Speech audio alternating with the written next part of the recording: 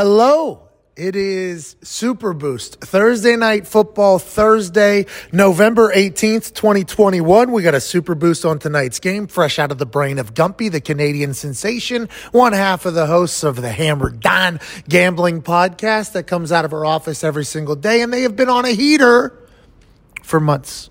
So we're all going to win tonight, and we all win today because we have great conversations with people that have never been on the show before. Now, Ian Rapoport's here. He's good. AJ Hawk is here. He's great. How about Marcus Spears? Old Swagoo stops by for a convo.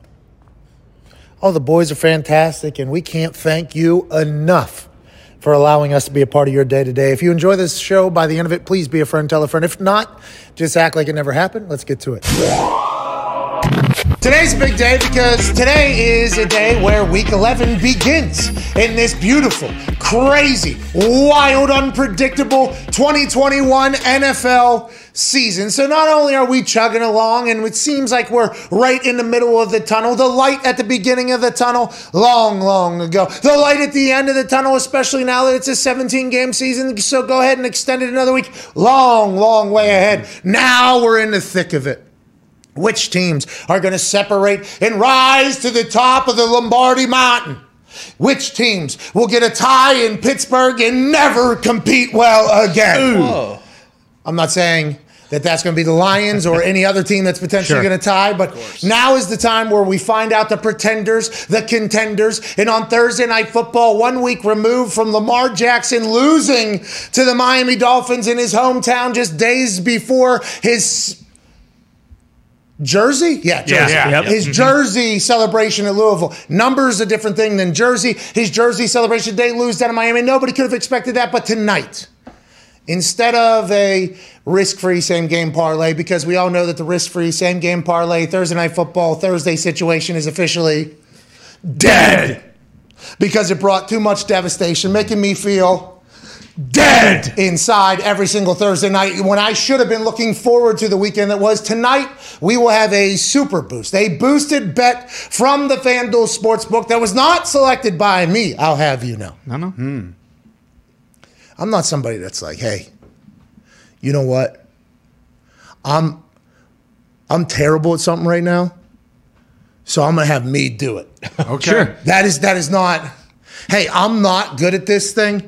You know what? Fucking sign me up to do it. I think if you actually go back through my life, that is one of the things that I hope I can hopefully give to my child. The next, like, hey, sometimes you're just not going to have, like, hey, sometimes you're going to stink and you're going to have to recognize that you stink and you're going to have to acknowledge that you stink and then you're going to have to act accordingly. And that doesn't mean that you're going to stink forever. No, it just means in that particular situation, you stink. And right now, I can say, I stink at picking super boosts and stuff like that. It's good. It's big of you. Very big of you. Thank you. Self-aware. Not a lot of that in society these days. Thank you, Tone. Thank you, Connor. Thank you, Todd. Thank you, Pat. Thank you, Pat. And whenever you're down in this self-aware cage of mirrors where all you can see is yourself, you have to think, how do I get out of here? Oh, my God, this stinks. I don't want to be the guy that can't pick a fucking super boost that can make everybody more money than they can make on any other sports book because you have access to things that other people don't, like a text to FanDuel saying, hey, how about this bet right here being boosted higher than anywhere else just because I think we can maybe get you. And that's what this relationship's all about. Not everybody has that access. No. I do have that access. So whenever you're down at the bottom and you think you can't use that access for the better good of the people, what do you have to do? You have to start figuring out solutions. This particular solution, hey, Canadian Wonder Boy. Yeah, Here we go. That's right. Hey, Gumpy, you let me know what I should be boosting because I look at the Hammer Don Cowboys. All right, done. Keep them moving. A sports gambling show that goes live at youtube.com/Hammer Don. 15 minutes after our show ends every single Monday through Friday. And I see two cowboys who've been riding the pony and saddling the horse of sports gambling, just like everybody else. And they have been absolutely corralling the FanDuel Sportsbook. They go in there on their big quarter horses. How you doing? We're here now. They get their big-ass lasso out like they're Jared Allen, and they dive deep into the sports book to find bets that none of us even know exist, and they lasso, and they pull that thing back, and then they speak it into existence, which you're not supposed to do in the gambling world because the gambling gods are supposed to punish you for openly talking about what your bets are. Somehow, the hammered Don Cowboys have rode horses into success in sports gambling for 6 to 7 months straight now. Yeah. Makes no sense. No. None. Impossible. So tonight, we attempt to get a boost. We attempt to get a bet. We attempt to get more money from FanDuel than anybody else can get because we're going to boost an odd that is going to come out of the brain of the Canadian Wonder Boy back there. Oh, yeah. Who's the hottest of hot and the hottest of shows. Yes. Hammer Don. Bubblegum Pino, I don't think you can necessarily announce the Super Boost just yet because we don't know if it's up there yet. And to be honest, we don't know if FanDuel knows this is coming. Sure. Okay. Not 100% sure how it's going to go. What are you guys doing here? We got a boost. We got a boost. Bingo. That's exactly what I show up in the text message. How you doing? How's your family? Mm-hmm. Family good? Family good. I got an idea. We'd like this to get boosted. So that has been sent. I think it's going to happen. But Gumpy, you knew that the pressure was going to be on you today. And when I looked in your eyes and when the rest of this office looked in your eyes, I saw that you saw a winner. Yeah. And I can't thank you enough for what you did for all of us, Gump. Hey, thank you, Gump. Thank you for this win, Gump. It's an absolute honor, boys. I'll ride the saddle every goddamn day. Yeah, okay. Well, we'll figure out which horse you're on, though, and then we'll continue to ride accordingly because with great access comes great responsibility. And if we're not taking advantage of the Super Boost, in which it has one, please. Of course. Oh, yeah. Plenty of them. Awesome. It has. But everybody was getting that mixed up with the risk-free same-game parlay. Right. And they're like, do you ever win? Do you ever win? I was starting to think to myself, you're right. I don't. Lines were blurred. I don't know. Yeah, the lines were blurred. People, I don't know anymore. So now our horse is Gumpy. Hell yeah. Here we go, Gump. And we will ride this Canadian filly. No. Philly's a Stallion. Stallion. We will ride this Canadian stallion into the Super Boost promised land. And when they put roses around the neck of that Canadian stallion, we will all look at our account and say, we fucking did it. Boys, we did it. We did it. Man. Good pick, Gumpy. Good pick, Gumpy. Baby, go. We don't even know if we're going to be able to get it boosted, and maybe this entire 9 minutes was an effort to publicly shame FanDuel into getting it boosted because it is quite an ask. Oh, yeah. This is quite an ask. Oh, yeah. But I can't wait for tonight's game. Patriots-Falcons. Patriots going into Atlanta, favored by 6.5, I believe. Oh, yeah. And everybody's saying that's moving to 7, too. What is this all about? Is it because of what happened with the Falcons and the Cowboys? Because it's not too long ago, the Falcons weren't a bad team at all. Just beat the Panthers, too, right before the Cowboys, I believe. And yeah. I mean, I'm worried because I feel the same way I do tonight as I did about the Ravens last week. Like, I took the Pats, sue me, at 20.5 tonight because it feels like they could go on and rout them. But at the same time, Sue me. Hey, sorry. Sue me. Hey, sorry. Screw it. But also, you know, with how successful these underdogs have been, like we saw the last 3 weeks, 28-14 and something else. So I don't feel great about it, but at the same time, 20.5, 3 touchdowns will win. Go on, Tone. I heard some gabagool coming from the line reading out of your brain and out of your face as Connor was speaking there. Yeah, it's a little worrisome because of the primetime dogs and how they've been playing. Hey, the primetime dogs. And because FanDuel did have the Pats at 7 yesterday, and they dropped them down to 6.5, even though everyone's betting the Pats. So that is a red flag alert. Big time. But I have... Everybody's betting the Pats. Oh, yeah. Pats are rolling. I do...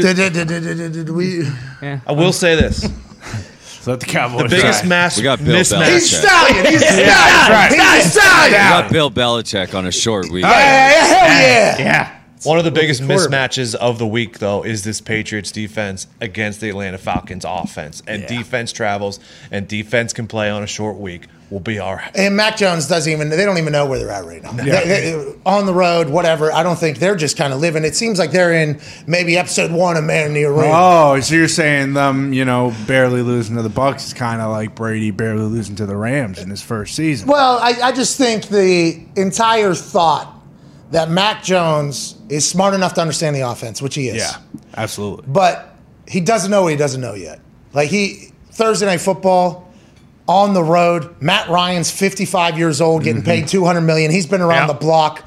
There is a lot of reasons why you would naturally say, the veteran is probably right here. I don't think any of us view Mac Jones as a rookie, though. Right? I am having a hard time, and I don't know if I do not judge Mac Jones versus Trevor Lawrence, Zach Wilson, hell, even throw in Mike White, Fields. Like, for whatever reason, maybe it's because the situation is so much better. That team spent $160 million in free agents. They have weapons, and it's Bill Belichick running the whole thing. But it feels like he is just like a grown-ass man out there. It really does feel like it. And Josh McDaniels and Bill, they're not going to put him in anything he can't handle, it feels like. But that's a lot of points on the road, primetime game as a rookie quarterback. It's kind of befuddling here. He's definitely in a better situation, but he doesn't turn the ball over, really. Like, I feel like with all these other rookies, like you see these guys constantly throwing interceptions, and he might not be throwing for 300-plus yards a game, but, like, if you don't really turn the ball over and you have a really good defense and you have a good run game, like, you're going to be just fine. But it is. I mean, after Thursday, I have no idea what to think. Like, there was no way the Ravens should have got beat, and they did. So. Okay, so the short week, it's easy to look at the quarterbacks. Sure. Say, hey, who will handle the short week better? Because they have to read defenses and learn what the offense is and everything like that. So you would think rookie quarterback, not great. But then you got to remember that this guy is the coach. And he's smiling, talking about the short week, talking about defensive. I mean, Bill Belichick seems to be happier when he gets asked a question in which he knows there is a great answer for. Yeah. Like, hey, I've actually done a thesis on this, so buckle up, and that's as opposed to the Bill Belichick, we play football Thursday. Football's football. Falcons actually a bird, but on Thursday they're a football team. We're trying to play good all the time. Shut the fuck up. Next question. But whenever there's something that he has a thesis on, or he feels very, very, very like, hey, this needs a voice or a better voice, it feels like he's right. That's like his actual joy and happiness. Win a Super Bowl on that stage for 4 or 5 seconds, probably happiness. Sure. And then do the whole celebration thing. Right. And combine. Go to the draft. Hugging. Yeah. I have it. Oh, you're talking about Bill sticking his tongue out. Yeah. Those moments, there's probably like 10 minutes there. Yeah. There's probably like 10 minutes there where he's actually happy. And then all of a sudden, as soon as it's the next day, it's like, how do we get back there again? And then for him, I think whenever he gets a chance to make people feel dumb about something or explain or give a voice to something, he is incredibly thrilled. How could you ever pick against that guy on a short week? Honestly, how could you? Especially with them having one down year, him being very open about it.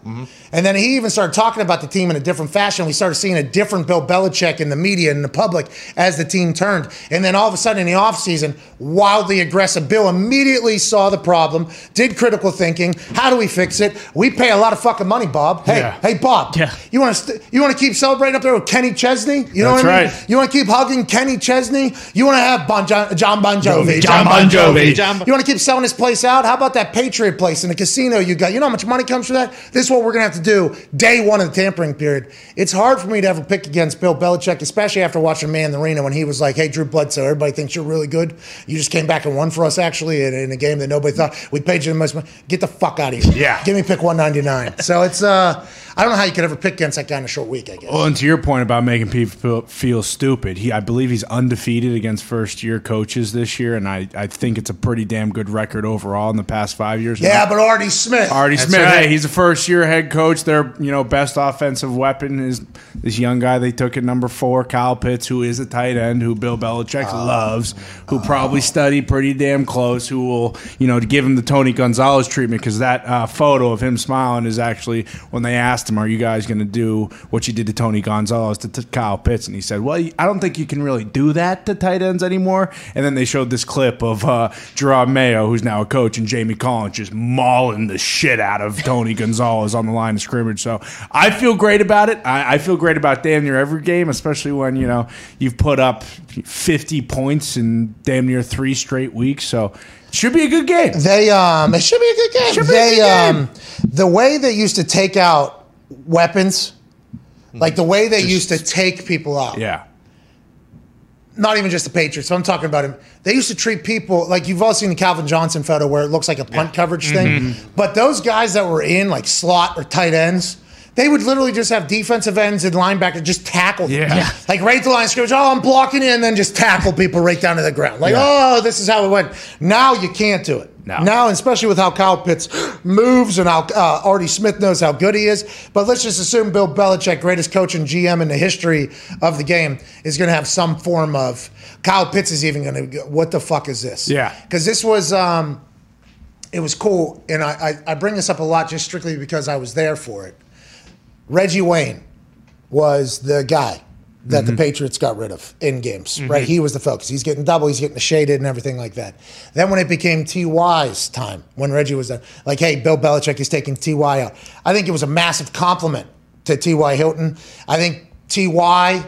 knew that was the case, but he also got pretty like, what the fuck is going on? Yeah. And you would see some clips in film of what they were doing to confuse T.Y. So T.Y. thought it was just like how a quarterback can see ghosts or whatever. If it's a check with me style play and the quarterback and the wide receiver aren't on the same page, Bill Belichick knows all that shit. Yeah. They would have like almost 3-4 people watching T.Y. on any given play, and your quarterback just gets a little bit like, I don't even know what to do. That's how they can eliminate players like Kyle Pitts, who is their guy. Bill will always have some sort of way to kind of do that. But once again, how come everybody doesn't just fucking do it? I don't understand why it's always like, Bill, hey, against rookie quarterbacks, Bill. Hey, against rookie coaches, Bill's going to. Hey, against your best weapon, Bill's going to make the play left-handed. It's like, how come the guy won for 20 straight fucking years? Yeah. How come everybody isn't doing that? The players that are on the team, the ability to be able to adapt in and out of different coverages and schemes and strategies. That's just why you always, I think, especially at this stage of the season, where Mac looks comfortable. Oh, yeah. The defense seems to be playing on a little bit of a string. Coming alive. Kyle Van Noy getting paid by the Dolphins still is starting to really do. I mean, it is. I'm excited to watch tonight. Honestly, primetime game for Mac Jones, too. This is the first of not the first, but this is one of the first that we're getting a chance to see Mac under the bright lights, and he's a much different quarterback now than he was just a few weeks ago. This could be a big, big, memorable Thursday. Well, and Cordero Patterson, too, former Patriot. He's another one of their guys, so you assume he's their guy. Yeah. You assume he's unbelievable. He is their guy. Yeah, Bill should at least know what he does, like what he doesn't. And also, to your point about the copycat league, because they just lost 43-3, can Bill just throw on that tape and be like, all right, we're just going to do what the Cowboys did, and we're going to beat them by 40. All right. Everybody just look at your position. We're going to watch this game straight through. That would be amazing. But there's probably concepts in there that they can add on. You know, it's so much fun to think about the amount of detail that goes into every play that is called. You would hope, at least, and the reasoning behind it, and the amount of film study, and the the stats and analytics department getting involved. And then whenever you see a team just lay an egg, it's like, what happened? I mean, there's people that spent 19 hours a day watching film to make this game plan, and then you get 44 zipped. How does that even? And it's a tough day, I assume, for those coaches that next day. They sleep in the office. They get it right. They get it figured out. You just never know what team's going to show up. And maybe the Falcons are a buzzsaw tonight. They might. Yeah. I mean, you never know, especially on these Thursday night games. I would have never thought the Ravens won, but also the Ravens don't have Bill Belichick coaching for them. Oh, jeez. You guys watch Hard Knocks last night? Yeah. Oh, yeah. A little bit. I enjoyed it. I think it's better. It's better than the preseason one. Like when you actually get to see the guys who are going to be playing on Sunday and stuff like that. Like it's better. So for me, and I assume for a lot of guys that used to play in the NFL, it did feel as if I was back because I was actually in those stadium, in that locker room, in that building. It felt as if I was back on the team almost. Couple moments where I think they did potentially miss a player like me in the the room when they were reading off game balls for Jonathan Taylor. And it was deathly quiet. Yeah, very awkward. That's an awkward situation. You're kind of leaving Jonathan Taylor out on an island of uncomfort. Yeah. You know what I mean? Like, there has to be at least one person go, ooh! Yeah. Has to be. has to be Hype one. him up a little. Has to just to break up the monotony of the discomfort. He kept looking at the guy too, like, Jesus fucking Christ, can you just cut it off? Or and the people next to him, and that's a big. The game ball thing is normally a big ceremony. Obviously, like representing and recognizing the game that was and everything like that. I think that was one moment where I was like, oh, I wonder if they have rules against just like random. Ooh! Yeah, cheering. Just a little bit of a heads up, but. Might be a different generation. True. It might be a completely different generation there. But what? I mean, could still fucking hype your boy up. Yeah, I think I don't know what happened. What was that all about? I didn't know what that was all about. I was almost uncomfortable watching it. I was like, what is the deal? But they have a good culture over there. Everybody knows they have a good culture. Right. That's their thing. Who wants to mess it up? But how about Bubba? You know, Ventrone, Pittsburgh dude, played for the Patriots for a long time. He fucking goes, hey, X, you're going to be able to get in here. Everybody is available for a block. And now I watched that, and then I knew that they ended up blocking one. And I think they could have tied that in a little bit together, tighter, because there was like 45 minutes in between Bubba calling it, basically, and then it happening.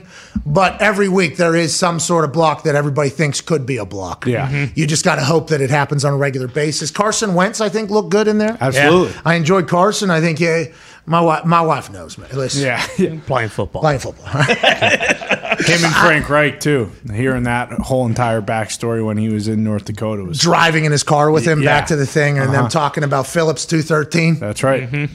Phillips 123. Check this out, Coach. It's like destiny, those two. Legitimately. It is. So I guess whenever, everybody in Philly was saying, there's only one man that can fix Carson Wentz. It's that John Frank Reich. Yeah. You know what I mean? That's what they were saying in Philly. It's that John. Get those two back together. And I was a little bit hesitant. I was like, whoa. We don't necessarily need this guy that we have seen play football for your team for the last 2 years, okay? We have eyes, too, over here in Indianapolis. I understand we're not the original capital of the United States, and, I understand we might have much different personalities on how we go about day to day, and the Johns and the Yins and the Y'alls, okay? There's a lot of differences. But we've seen this broken quarterback, too, a guy who seems like he hates everything about football. There's no reason for you to push him, especially his massive contract on us, just because you guys want to get rid of him or whatever. They were right, though, I think. After watching Hard Knocks, Frank Reich was probably the only guy that Carson probably super connected with, especially because that car drive. And it's great to see it's all coming together, because during the Hard Knocks, they were like, week 1 loss, week 2 this, and they're like, we got to get it back together. Don't blink. Don't blink is basically what everybody said. In that culture, in that locker room, they didn't. And they got a lot more to prove. I think they're very excited about it. But anytime you get an owner coming in after a big-time game in a probably $100,000 to $200,000 outfit, if you count the watches and everything in there, and he starts banging on a garbage can, we will rock you. How could you blink? Jim Irsay living his best fucking life, by the way. Unbelievable. I assume, and I'm not going to speak for Jim Irsay because I cannot act as if I am anywhere near the person that Jim Irsay is or the life that Jim Irsay has lived or anything like that. From what I've been told from people behind closed doors that have been in Indianapolis for a long time, said that this is their favorite Jim Irsay that they've ever encountered. They think that his grandkids that were born potentially gave him a new spark and a new energy to potentially enjoy life and take advantage and kind of celebrate everything that's going on. So I'm super pumped for him. And Irsay being an electric factory is great for the NFL. I really hope he, ends up promising the 2 Super Bowls that he did throughout this period on the Hard Knocks. They need a Jim Irsay episode. Yeah, exactly. He's been doing these Jim Irsay collections in Nashville. I think he did one in front of the Lincoln Memorial over there. If Hard Knocks isn't giving us a full Jim Irsay docu-series maybe after this thing, I think they're not doing it necessarily accurate. Speaking of necessarily accurate, allegedly we got some stuff wrong whenever we were talking about the Pittsburgh Penguins having new ownership. And, Nick is not here today because close contact, so T's and P's, Nick. T's and P's. Good luck, Nick. We miss you, Nick. Good luck, Nick. You got this. Next week. T's and P's, man. Next week has been. From Sunday night on. Well, eventually, Karma will catch up to you. Oh, that's Tone, who doesn't seem to be happy at all. But he'd say the same thing. Nick, he would, absolutely. Nick is our hockey aficionado. That's right. That's Hockey Talk last night. He, Rupper, Gumpino. It was an incredible show. Max Domi. Ty Domi's kid stopped by. Domer. He plays in the minor league in Columbus. That's right. The Blue Jackets. Need to get him on the Pens. That'd be great. Now that the world's opening back up, so many new thrills are on the horizon. Okay. And whether you've been in a relationship for years or just getting started, we're excited to get back out there and meet new people. Hell yeah. When the moment comes, let's not come too quick. Oh, here we go. That is not what they had in their copy. Okay. They should. That was, I think they're going in a different direction. So let's go back a sentence or two. Okay. When the moment comes, you want to be ready. That's true. Yeah. With Roman, you can get a free online evaluation and ongoing care for erectile dysfunction, all from the comfort and privacy of your home. Once you take care of that, though, you get the Roman swipes, and guess what?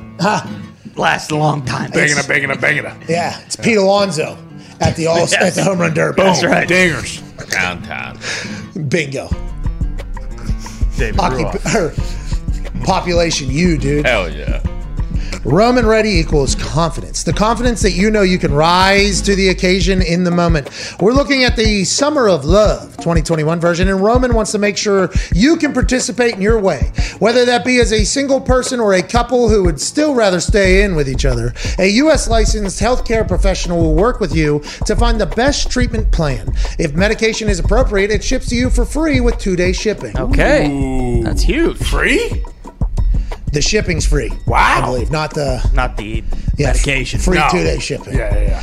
Go to GetRoman.com/McAfee today, and if you're prescribed, you can get 50% off your first month of ED treatment. Okay. That's GETROMAN.com/MCAFEE. And if you're prescribed, you can get 50% off your first month of erectile dysfunction treatment. Make sure you're ready to have confidence and control this summer. Roman ready. What's in the football pants? Was it a medical scissors that it turned out to be at the middle of the field? Probably. Is that potentially what got old Chris Angel out of there? Or are they saying maybe just the athletic trainers before the game when they came out to dap each other up and go a little Hey, good to see and ya. the scissors just went flying out and just stayed on the field? Can't have scissors on the football field. Yeah, It's ridiculous. Joining us now is a man whose fingers look like scissors from Ohio, college football national champion, Super Bowl champion, AJ Hawk. What's up, Scissor Fingers? What's going on, dude? I'm glad we're getting to the bottom of this Chris Angel scissor situation. So is it proven? Is it confirmed that it was him? Yep. Yeah, well, it hasn't been proven. There's an investigation in whose ass did Allegedly. It fell out of his pants. it's going to be tough to sell any other case but Chris Angel. Yeah. You know, I guess maybe a pregame greeting between the athletic trainers who have their kit on, you know, and maybe they hadn't seen each other in a while. Hey, we went to PT school together. And remember, they do a full dap on maybe a jump, little side, you know, an up top type nice. thing. And the medical scissors just, you know, lynch onto each other like two helmets that go together, and then it pulls the one perfectly out of the thing, and then it just lands on the field for 3 quarters. I don't know how those things could have ended up there. I love that we're going to have to find out, and maybe it was Chris Angel in football pants dangling from the middle. I mean, who knows? I can't believe we already had this created. Good work in the back there. Yeah. Good work in the back there, Foxy. Good work in the back there, Mick. Good work in the back there, Zito. We appreciate that. But there is a much more pressing issue that I would like to ask about to you, AJ Hawk. Okay, what would that be? Well, right now, Zito is currently running the computer, the ear conversation, the countdown clock, and the audio board, because Nick Maraldo, also known as Frank Maraldo, also known as Raldsy, also known as host of That's Hockey Talk, alongside Rupper, who is a fucking beauty. Yeah, it's a beaut. Love you, Ups. And Gumpy, he is not here, won't be here until at least Monday, because close contact to somebody who has COVID, self-reported by Frank. Yeah. So Just like he, Big Ben. and he is vaccinated. He did self-report this. But is there anything you'd like to say to Nick, who's potentially going through a little bit of loneliness right now and isolation and feeling a little weird all by himself out there? I hope if Nick is watching, if he's healthy enough to watch, that he feels all right, and hopefully he gets back in the office soon. So when, though, did you guys find out about this morning? morning, last night? When? This morning we found out. And what did he say? Did he call? Yeah, he actually said, hey, man, he was FaceTime. And I could see by his eyes as soon as I answered the FaceTime that there was something not good coming. Yeah. You know, you could just see it right. By the way, that's why I love FaceTiming, because 80% of communication is nonverbal. So for those of you that maybe were once against FaceTiming when it first came out, and I know that is a thing that happened, it's the best. Mm-hmm. It is the absolute best. You get so much done. There's a tone that is set immediately upon looking at each other. It's beautiful. I FaceTime this guy all the time. He never fucking answers. Yeah, that's despicable. Why is it? What are you hiding, AJ? What are you? I'm not hiding anything. When you FaceTime me at 5:45 on a Tuesday, there's a good chance I can't answer the phone right there, especially at FaceTime when you pop up. Well, listen, let me pop up wherever you're at. I love to see what's going on. Are we at practice? Hey, start smacking the wood whenever we're back on the defensive end. You know, like I wouldn't mind being a part of that. CFO Phil, I'll FaceTime him. We're in the middle of little Phil's baseball game, practice, whatever, CFO Phil. It's like an awesome moment. I get a chance to be like a human real quick. I'm like, look at all right, let's go, little Phil. Here we go. All right, here we go, little Phil. But anyways, when Frank FaceTimed me this morning, it wasn't a, hey, here we go, little Phil. No. It wasn't that type of, it wasn't that type of atmosphere. It was a sad, sad Frank. Yeah. Beanie on, hair kind of out. Hey, man. Boom, lays it out. And this week for Nick has been awful. Hell. You drive from Pittsburgh to Indianapolis, it's about 6 hours. Nick flew from Pittsburgh to Atlanta, missed his flight, had to drive overnight because there was no other flights. He drove 8.5 hours, Atlanta to Indianapolis. That's how Sunday started. Yeah, that's how Sunday started. And then it just kind of has continued to evolve from there. So we just hope Nick's okay. But what we're saying is there was only one person we thought that could maybe motivate him, and you chose not to do that. You just started asking more questions. Prick. I do have questions. I'm sorry, I can't. I told you, I am not a motivator. You have to be intrinsically motivated, I feel like, most of the time. So Will Smith has some good videos online if you want to look at, like, running on a treadmill and all this stuff. Like, he has a lot of good motivation. Well, that's probably what Nick wanted to hear from you. Gary V is the best, probably. Oh, okay. Gary V could get. Maybe Nick. Hey, Nick. Let's read all the books from the book club. Hey, Ooh, that's a good idea. Or maybe even this last one that is Bible thick. What the fuck did Aaron think was going to happen? That thing's a Bible. Yeah, but at least this one's interesting. Yeah. Tony, shots fired. What's that about, Tony? Are you kidding? No, the other ones are like self-help, be here now. We get it. But this one, interesting. This one, pyramids, aliens. 600 pages. Yeah, but at least there's pictures in there, though. I took a picture of it, and I sent it to him. And I said, this is Bible thick, dude. Like, there is. And he said, but there's pictures in there for people like you, which it was awesome. And I did look at the pictures. You saw a couple of them. I did. So I've read that more of that book maybe than most of the other ones. Yeah. What's going on, Z? Nick has replied back. He said, someone tell AJ to fuck off. Okay. So we do have an update from the COVID cave. Of course, happy to hear he's okay. He's doing well. Hey, if he can do that, if Nick can do that, we could probably put him in a spacesuit and sit him in there with the boys. He seems like he's feeling good. By the way, if you want to send one of those meth lab things, I'll see what I have in the basement. I have one. Walter White. Hazard suits? I have one. Hazmat suit. You do. You The gotta be B prepared, right? suit is not. Yeah, The B B suit suit's not You the put a same. plastic bag over top. Same. Oh, just put a try plastic that. bag over his head. We tape one. Yeah, we'll tape a giant Ziploc over his head. Did you? Okay, so he said, let's tape a giant Ziploc over his head. And then he said, I have a couple of those in the basement. Yeah. No, I got them for the whole kid. Everyone, the whole family's got hazmat suits. You know, you got to be prepared, right? Oh, okay. What do you got going on? What's wrong with Are you okay? He knows Is there- what I don't even neighbors have are one. doing. Sorry. Oh, Okay, yeah, sure. Back But off maybe that, not. huh? Hey, Sure. I may be on Instagram. This guy's got a John Wayne Gacy basement. Good God. Jeez Louise, dude. All right, let's talk a little football here. Wait, so is Nick testing himself every day? How's this work? Yeah, I think so. He'll have to through the next 4 days or whatever. Gotcha. There's a chance he won't get it. I guess there's a chance he won't get it, although it seems like everybody's getting it at some point, one point or another. What do I know? Not as much as the people that are on this side of the argument or on this side of the argument. that's true. And that has obviously been on full display. Let's talk a little football here before we get Ian Rapoport on for the weekly wrap-up with Rap Sheet and his friends, which is us on most occasions. Tonight, Patriots-Falcons. Patriots on the road, favored by 6.5. Might get back to 7. This is insane to think that Mac Jones, a rookie quarterback, is almost obviously full touchdown touchdown favorite over a veteran quarterback on a short week. But he's got Bill Belichick, and I guess they're at 2 different times of the season right now. Is that what you're thinking, AJ?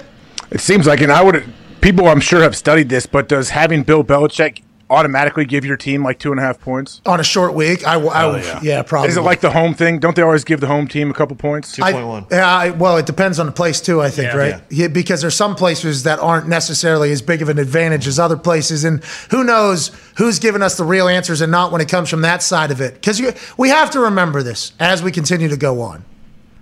FanDuel would like to beat us. Yes. They would like to take our money. So whenever they say, no, the home is this point in, maybe that could all be a bunch of bullshit. We have no idea what they are thinking, and they don't care. That is a part of the game of beating the book that has been happening illegally for a long time. Now it's regulated and will happen forever. We don't know why. Like is Bill Belichick a 2-3 point spread mover on a short week? Maybe. Probably 100%. But is that not every single week taken into account? And how it is, I'm still taking the Patriots and the points, though. Well, that's great news. Yeah, I don't know what you were hoping to do, but I haven't figured out like 6 other bets that I can try to win on this one, but right now I know I have the Patriots. No, it's Thursday, dude. I'm just doing one. Yeah. I'm just doing one. Yeah. One on Just doing one. Thursday. You don't want to go 0 for 4 again? Whoa. Hey, slow down. Hey, new week. I mean, I had to do that. New week. Come on. Week 11. Everybody knows in the NFL you live and die week to week, pal. right. I mean, that is. Hey, is Rap Sheet on? Yep, Zito's calling him right now. Yeah, so I got one as well. And we're also putting a super boost up. And I looked in the mirror and said, hey, you ain't the motherfucker that needs to be picking this. And we bounced around, and Gumpy did the pick. I don't know if it's up yet or not. It's This isn't what you retired? No, you retired the same game parlay. The risk-free same-game parlay. I retired because the team, I was on the field watching a game, had an incredible evening. Mm-hmm. Great night. Colts win. Let's go. I was devastated. Walked out of there a miserable man. Couldn't sleep that night because we lost by 6 fucking yards, Michael Pittman Jr. on a same-game parlay. And I said, enough. I can't do this every Thursday. So now we're just getting back to the Super Boost. We'll continue to brainstorm ideas that we can continue to take cash from FanDuel and hopefully. But tonight, we are riding the Canadian Stallion into Super Boost territory. I fell asleep during Hard Knocks last night. Did they cover the Super Boost on Hard Knocks? No, they don't talk about it. By the way, no shots at all of us even dancing in the end zone. No, and they actually used other cameras. The dude eating Evie? I thought that should have made it. Well, bingo. That's what we're saying. We had a couple differing opinions on the creative, but they're Hard Knocks. They're Hard Knocks. They're going to do what they got to do. I actually enjoyed it. I don't know. Did you watch it? I didn't see any of it yet. I'm going to. All right, we'll talk about it later at some point because now we get a chance to chat with a man who knows all the happenings inside the NFL and around the NFL. A man who stops by at least once a week for the weekly wrap-up with Rap Sheet and Friends. A man whose show, Rap Sheet and Friends, was canceled. With no celebration or going away party at all. Right. And we will never understand it because this guy gets to the bottom of everything. Ladies and gentlemen, NFL Network, NFL.com senior insider, Ian Rapoport. What's going on, dude? What's up?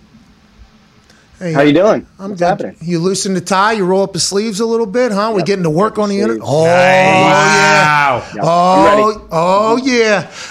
Tonight's game. Patriots-Falcons. Patriots favored by 6.5. Rookie quarterback taking on a vet quarterback. Is there any injuries or any unforeseen things that we should think about while we try to bet this game and look forward to watching this game tonight?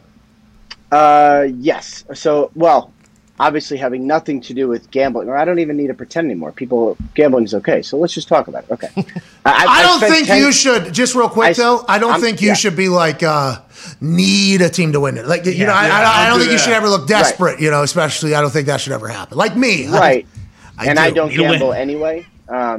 But I do like the way that for mental health reasons you retired the big Thursday parlay. You don't need that kind of nonsense. You should be able to watch the game in peace, Thank you. I agree. And now I'll just put it on other people's shoulders, Tonight is Gumpy, and then once that thing ends, we'll pass it around. It'll probably go to Tone, then maybe Connor. It's just everybody should maybe – we'll do it as a team. But I appreciate you appreciating me, appreciating the fact that I wasn't happy whenever it was happening.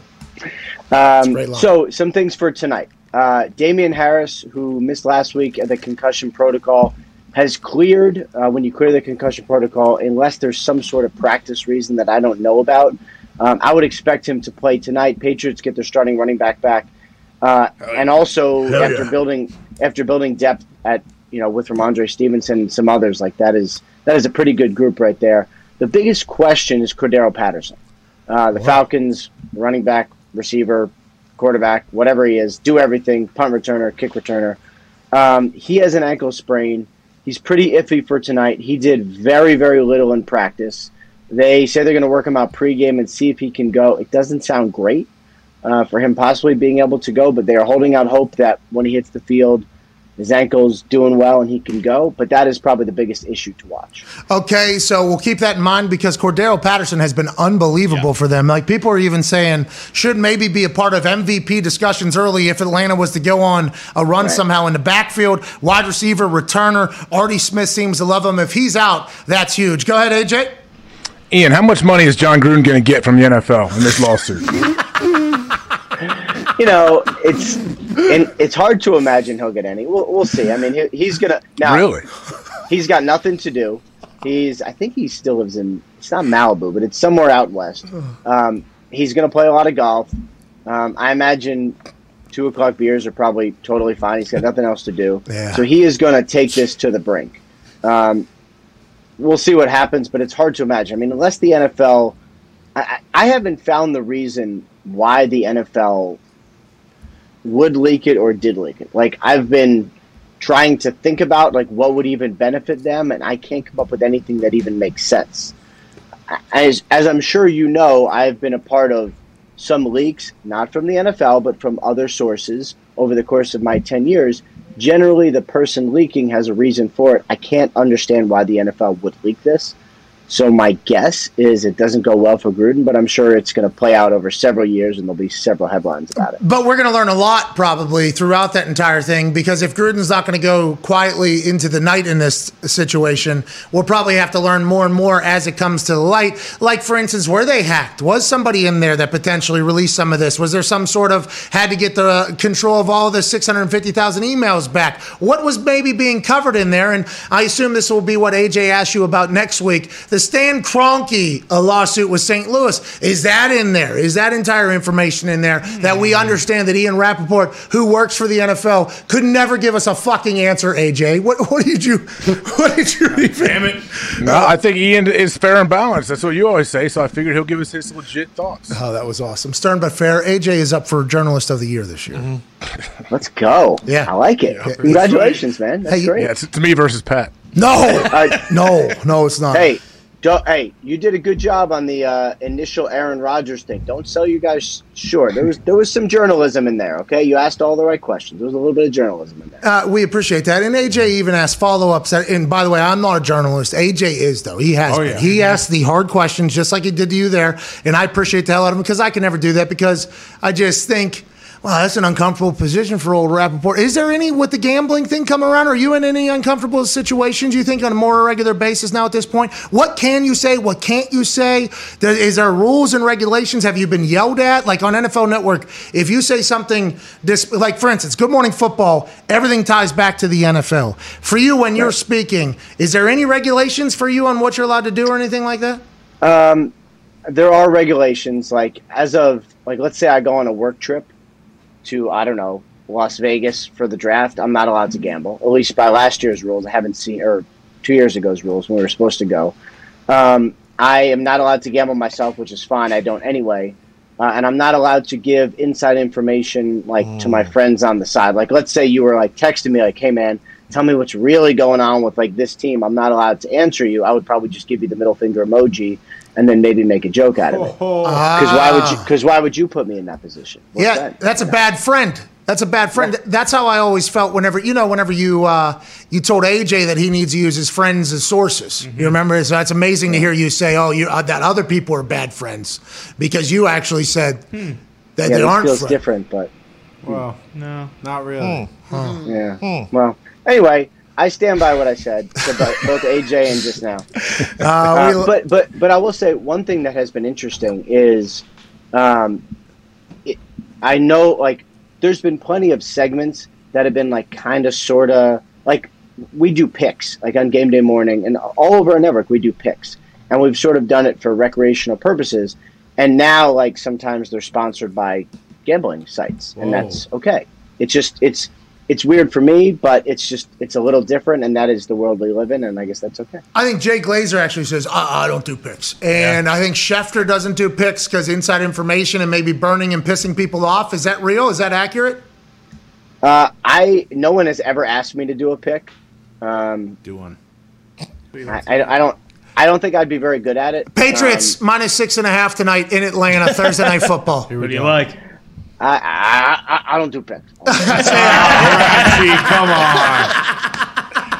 Ian, all right, hey, how about out in Seattle? The Pete Carroll, Russell Wilson, like what does that team look like next year?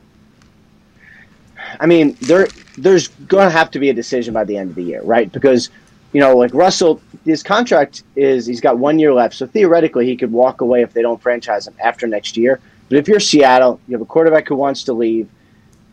If it's not going to work, you would trade him because, as we've seen, quarterbacks are worth a lot. And if you could restock your franchise for the next 15 years by trading Russell Wilson, if you even wanted to do that, then that makes a lot of sense. So I think we're kind of getting to the point for Seattle where they might have to have a decision like, what are we going to do?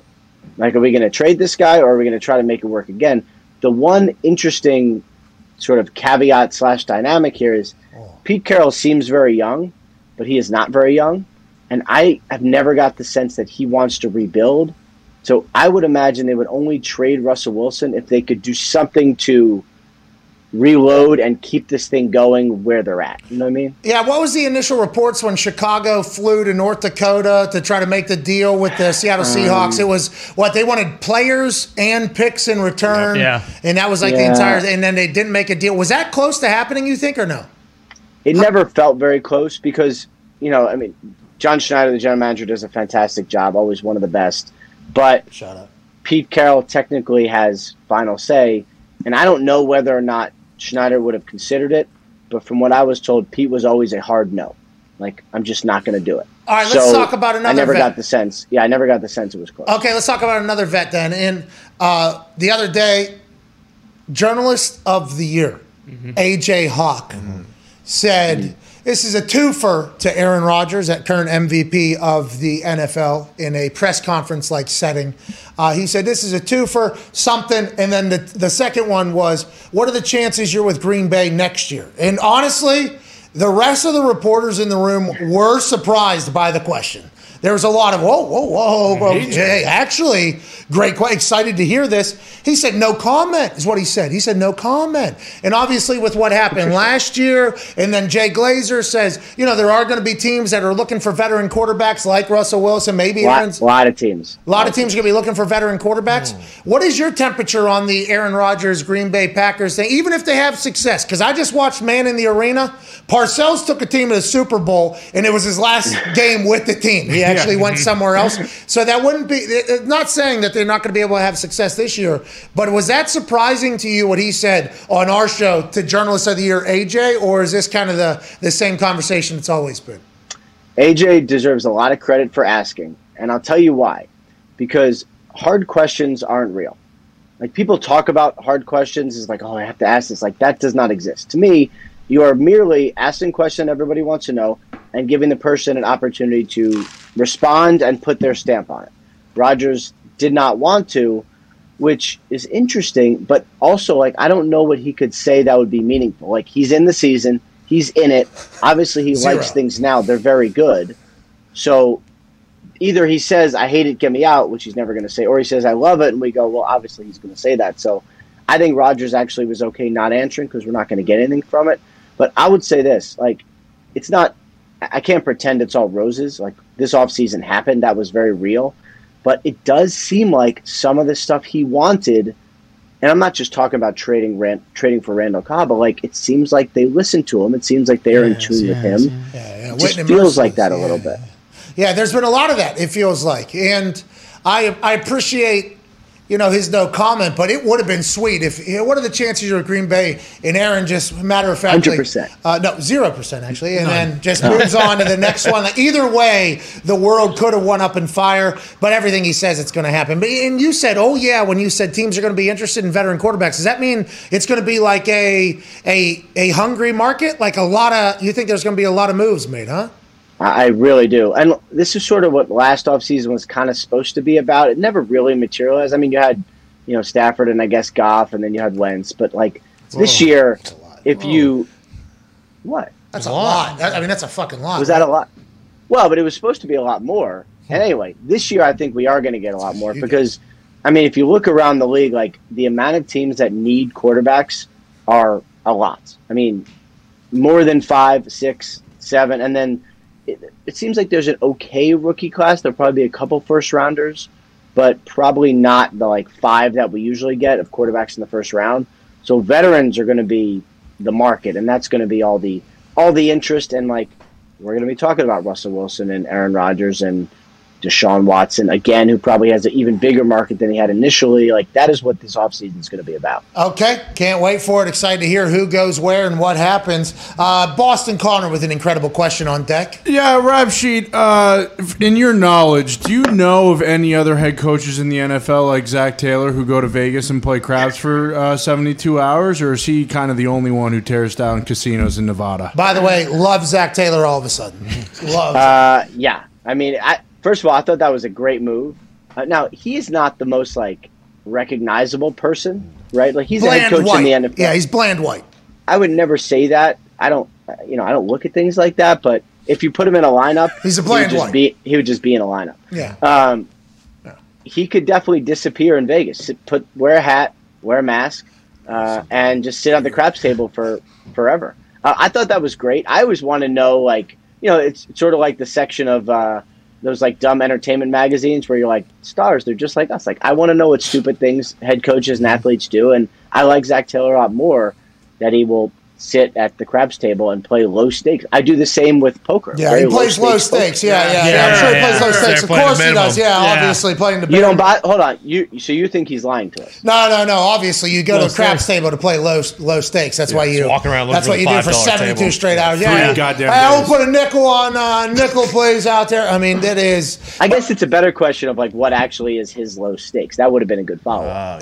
Yeah. Well, nothing crazy. I think he said. I like the fact that after a couple of those, he even said, sometimes I got to put a self-ban on me because I've been there. I'm in there right now. I can't go back. Can't go back to Vegas or whatever. And also craps, for people that think they're athletic, people think they can control that because there's ways to set up the die beforehand. And if you're athletic and dialed in and you practice enough, you can almost control the outcome. And it's an energetic environment. I like Zach Taylor a lot more. I think what he should do is take the Brown family's money to the craps table, win enough to build an indoor facility. Perfect. So his team can continue to win maybe as the weather gets a little bit colder because they're going to have to come storming back because it's hot in the kitchen of the AFC North. Go ahead, Diggs. And we got quarterback question marks this week. Kyler, Baker, Goff, Ben. What? Is Ben still having symptoms? How many times he has to test? Who's playing? Who's in? Who's out?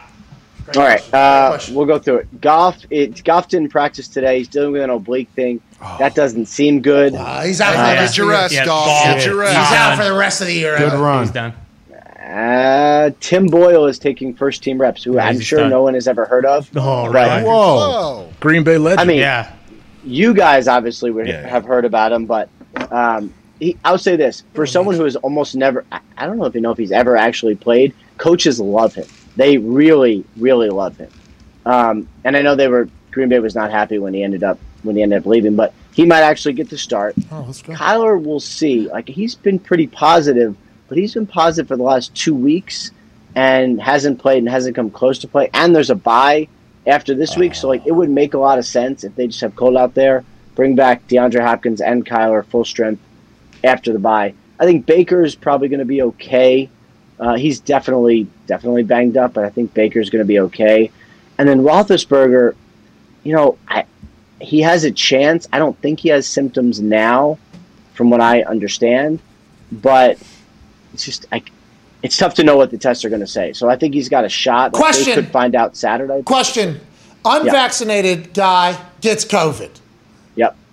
Whether people knew he's unvaccinated or not. Right. I mean, that is. I read about that. They're not even this particular. 10 days with, I assume, how many hours of asymptomatic because you're no longer contagious? Yeah. You just have to be asymptomatic by the time you get through your 10 days. But yes. Okay, Ben Roethlisberger, vaccinated. He has to produce negative tests or just become asymptomatic? He has to produce 2 negative tests 24 hours apart and be asymptomatic. What if he gets to 10 days? So then he is good. Okay. So basically, if you're vaccinated, you could test out earlier. Okay, you can get those 2 tests earlier than the 10 days. But the 10 days is the maximum sentence for a vaccinated COVID positive player. Right, because they believe by that point, even if you test positive, you're not able to give it to other people. And if you're unvaccinated and you can't produce a negative test for 10 days, are you allowed back in or no? If you're unvaccinated, you're still back after 10 days. Like a negative test is not required. Okay. So 10 days maximum sentence. Yes. For all COVID situations. Go ahead. By the way, let's hope it's not a life sentence. Yeah, That's right. Seriously. T's and P's, which we don't hear ever from these types of media. Never. Ever. How's he care. doing? How's your family? No, that's never us. None of It's that. COVID positive at this asshole, keep it moving, blah, blah, blah. There's never a, It's true. how's your family? Yeah, Well, despicable. go ahead, Ty. You guys have a little feeling over there. Have a little heart. Have a little gabagool. You know what I mean? Go ahead, Ty. Sorry about it. Rap sheet. Bob Domofsky tweeted this morning that Bakhtiari has missed 3 consecutive practices in a row. Is there I asked Glazer yesterday, and he didn't know what the hell was going on. Is there a chance that Bakhtiari doesn't play this year? I mean, what's going on here? When's this guy coming back? Yeah, they think he is going to play at some point this year. The problem is he got injured so late, right? So he got injured. I feel like it was late December, or at least mid-December, right? So, should be back, let's say 11 months, 10 and a half months if all goes well. Is he going to be himself at that point? I don't know. Is he at risk of re-injury? I don't know. Like, they have time, and there's no deadline anymore because they already activated him. So I just think they're going to make sure he's 100%. Like, I believe he will be back in December. I don't believe there's been a setback. And from what I understand, these days off on Thursday are to make sure that his rehab is going well with no setback. So I do think you will probably see him in December. Okay. Great news for the draft coming back that we thought was maybe this week, last week, or the week before. Yeah, December. I mean, what is this? How come we can't get like the doctor that did Carson and Quinn exactly. to get him back? You know what I mean? Help him out. What the hell's that about? Ian, maybe work on that for next week. We appreciate you, man. Have an incredible weekend. We hope you do great coverage today on the television. I will do my best, and I will talk to you next week, either during Thanksgiving, during your meal. I guess you'll probably be FaceTiming me, right? No, probably not. No, because there's 3 games. No? So I have to move up the rap sheet weekly. Are we doing that on Wednesday? Yeah, We can do it on Wednesday. Are you free on Wednesday? Yeah. We'll talk about my plans to smoke a turkey and other things. Yeah, I'm free. Well, I'm assuming the night before Thanksgiving, too, you and everybody just goes and gets obliterated off of booze like everybody else. Blackout rap sheet. I mean, You know what everybody I'm does? not gonna. yeah. In the words of Aaron Rodgers, no comment. This guy gets it. This guy. All right, ladies and gentlemen, Ian Rapoport. Thank you, Rapoport. Joining us now is a man you can see all day, every day on ESPN. That's right. A man that actually football season has been titled this man's nickname season because once the football is kicked into the air for the NFL and college football season, this man is on ESPN chit-chatting at any given hour on ESPN. Always bringing the energy. Oh, yeah. Always bringing the juice. Wow. Ladies and gentlemen, he and I were the only 2 people on a 4-person set that weren't allowed to have our own microphones. We had to share a microphone at 8 in the morning and one particular morning on ESPN. Legend, Swagoo, Marcus Spears. Yeah! Kafi, what up, baby? AJ, what's happening? Hey, hold on. It is great This T'Challa, bro. T'Challa? This the new pup, man. 10 weeks. Wow. That's a pit? Yes, you know it. You know big black dudes buy pits. Don't play on here. Is it pure? Is it purebred, man? I got it from this guy named Chico Lopez, man.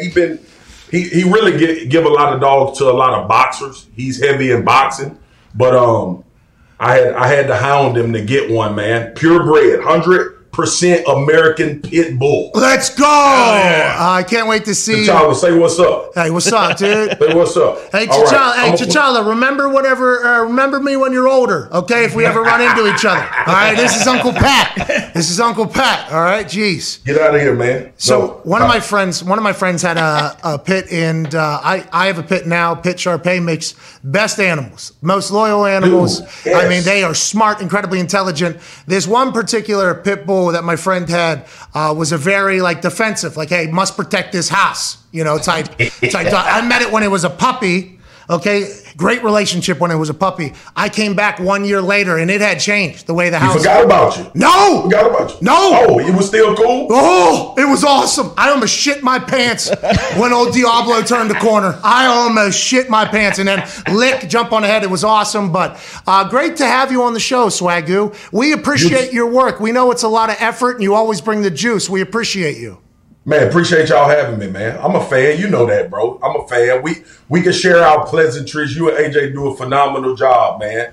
I was like at some point my dude gonna hit me up and we gonna rock together. Well, I think I've asked you a couple times in the past, hasn't it? I've been pushing for you for a while. Whoa. AJ's line. Hold on. Well, it's great to have you. Should have happened a lot earlier, and I thought there was a time it was. But whenever you do the ESPN gig, and you do become one of the faces of the season for ESPN. I mean, you are on every day, whether it's every day, all day, whether from your house or in studio or everything like that. At what point do you kind of get there where you're like, a lot of people are going to hear everything I say, because that's something that I've been learning about now. I couldn't even imagine with the ESPN platform. Has that happened? And what is your mindset when you go on camera? Man, listen, you know this, and AJ, y'all show is phenomenal. First of all, man, let me say that. It's something about not giving a damn, Kafi. Yeah. And I've been calling you Kafi. Let me tell the audience, I call Pat McAfee Kafi. Yeah. I've been calling you this forever. Yeah. Okay? Yeah. AJ, mad love to you. Hate that y'all used to beat the hell out of us when you was with the Packers. But it's all good, my brother. Listen, man, I have learned in this business, man, you better stay true. And whenever you show up on camera, you better be firm in your opinion and you better stay true to what you believe that's coming out of your mouth. And that's how I do it, Pat. Cause a lot of people, man, wait for the kinks in our armor, or they wait to find something that we said wrong, and that'll be the rest of your existence. I tell a lot of people, man, the one thing that I have prided myself on, when I'm wrong, I say I'm wrong. Yeah, I was wrong. So I think that's the lesson, man. Marcus, why is it so hard for other people to admit if they are wrong? It's I feel like if you confront it, you admit it, people move on pretty quick. I think egos, man. We human nature. We don't want to be wrong. I give you an example today, man. This stuff that's going on with the football player. I ain't gonna even say his name, but he domestic violence, was beating up his lady. Right? Hey, I saw that video as soon as that was one of the most that was I've never seen anything like that, by the way. Listen, bro. I looked at it and I had a visceral reaction, Kafi, and I posted, don't even need a trial, just put him in jail. All right. And that's obviously we know how the judicial system go and all of that, but I'm speaking to that. And then I got a lot of people, man, that was like, yo, you shouldn't be sharing that video. And for me, I've always been the type of person, put a face with a name, put a face on it, make sure people know who's responsible for that. But I also had to take pause and say, you know what? I agree with you more by saying the video shouldn't be up because of the victim. Yes. Because of what it does to the person that it's actually happening to. So AJ, to your point, man, I think I don't have a pride issue, bro. Like, that's the one thing for me. And Kafi know that we hit it off when we first met. I don't have a pride issue. I don't think I'm the best person on TV. But you know what? I don't care either. Like, I'm going to be 100% authentic. When I'm wrong, I'm going to say I'm wrong. When I'm right, I'm going to gloat and have a big head and do all of the things that you do when you're right. But I think just society, bro, if we just say, you know what, man, I messed that one up. I was wrong on that situation. And we'll be in a lot better place. Hey, accountability is a real thing. It would be cool, and self-awareness is also the thing. And it feels like potentially in a lot of positions that have a lot of eyes on them, there isn't a lot of self-awareness. And it is dope to kind of see you be your authentic self all the time. Let's pivot a little bit to the entire thought of working at ESPN, because we obviously watch all day out there. We watch all the channels. We kind of, because I enjoy a lot of the people that are on some people, I'm like, how and why? But I mean, we all kind of do that. But I enjoy a lot of the conversation. And then when the first take thing happens and there's like, okay, you might get a chance to get in there with Stephen A. Are you viewing that as like game day? Like, hey, this is a massive game. Like, this is do you view that type of stuff when you think about what the future looks like or anything like that? I don't, Fee. You know what, man? We all have goals, bro. Like, so this is an exclusive. My ultimate objective is to be like the first late night sports host. Oh, here we go. Right, like when you with like a Leno or like when you sit down, I'm behind the desk, we bring on the athlete, and then we talk. We talk about everything, and that's the thing that I think I've enjoyed more about being at ESPN as I've learned is that I don't have to always stick to the same old sports topic. We can have fun. We can infuse juice. We can talk about other things that's intertwined with sports. But sometimes, like the conversation lends itself for you to make a joke, or it lends itself for you to be serious about it. I think those levels. My dog, my baby dog, in there messing with our older dog Foxy right now. Oh, about to learn a little lesson. Yeah. He trying to teach him something. Yeah. But ultimately, man, like If someone was to nail me down and say, what do you want to do, right? That would be what I want to do. But also when it comes to first take, man, like that's Stephen A. arena, bro. Like, we don't need to kid ourselves. That's his show. And the way he wants it to go, it'll go like that. And I think when I was asked to be on there, I'm on there every Wednesday, I was like, Stephen A., I got a lot of respect for him. He's been a mentor to me. He's been a big part of my success and my rise at ESPN, but I'm not going in there to make Stephen A. feel good. I'm not going in there to make him think that he right or he the knowledge of all things sports. And I think he respects that, man. You know how it is. Both of y'all know how it is, man. The team ain't gonna test you until he realizes you gonna fight back. Yep. Right. Yep. So that's the approach when I go on that show, and I think it's a different approach on shows across the platform. With NFL Live, that's like we at school, we at lunch, and we joking and laughing, and we talking about sports. And that's the vibe. And me and Dan fight, and we have our disagreements. Laura is kind of managing everything that's going on. Mina Kimes, the smart kid that everybody need to be associated with because you won't fail school, okay? And then RC obviously bringing all of the street knowledge, bringing what's happening out there in the world outside of what we're doing. We got a great dynamic. And then Keyshawn, he the old dude on the block that don't really have a lot of time for the youngsters and all of the laughing and fun. He just want to come do his job for an hour and get up out of there. So it's dynamics on different shows, man. And that's what I enjoy about you guys, man. Y'all have the ability to go like that, right? Sometimes the story is, all right, let's stop down and be serious. Sometimes the story is, let's clown for 10 minutes. And then sometimes it's like, all right, we got a sports topic. We're going to dive in and lean on y'all expertise. I think every show needs that, bro. Hey, Marcus, to pivot again. So you played for Bill Parcells. Was that what you expected? Like, what were your expectations coming in, and what was he like? He was tough, man. But I'll tell you, AJ, it helped me playing for Saban in college, man. Oh, yeah. It was a lot of recall from the approach of coaching. Now, both of y'all know this. What changes when you get to the NFL is this your livelihood. So it's a different approach. And I couldn't stand Bill Parcells, bro. I wanted to fight him every single day when I was a rookie. I wanted to really put hands on the man. Because he was trying to get, and look, man, my draft class, dude, we had some dogs, right? We got DeMarcus Ware, who's going to get a gold jacket, one of the best defensive players I've ever played with, ever seen. Chris Canty was drafted in that same class, went to the Giants and won Super Bowls. We had Marion Barber drafted in that class. Jay Ratliff was drafted in that class. So we was all getting it. It wasn't just me, or D. Ware because we was the first round. Everybody had their moments where they was like, man, this dude out of his mind. But ultimately, bro, the career longevity, and y'all know how they go, the career longevity, the quote-unquote learning how to be a pro, that was Bill's place. And he kind of laid that foundation for us to be able to be professionals and have long careers. But I couldn't stand the dude the first year, bro. Like, literally was like, one day I'm going to just sneak him. I'm going to sneak him. I'm going to punch him in the back of the head and put him to sleep.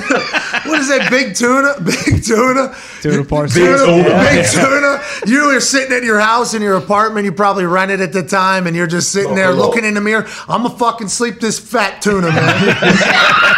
Just that thought being an actual reality is awesome. And then realizing as you get older, like, oh, I needed this. Like, we needed this. Doubt. Do you think there's a chance that that's not happening as much nowadays? I mean, there is a thought, and me and AJ talked about this, and I'm kind of scared to get your answer just because of how hard we went at it. But, like, there's going to come a day very soon where I don't think anybody is going to spray their own bottle of water in their mouth. Swaggy. Like, I think there is going to come a day where a lot of this that you're talking about, where you hated this dude, but you needed this guy to become an order. That's kind of changing, isn't it? And you're a dad and a coach and everything like that. So I guess you get to see it kind of firsthand. But that's a real thing that's happening, right?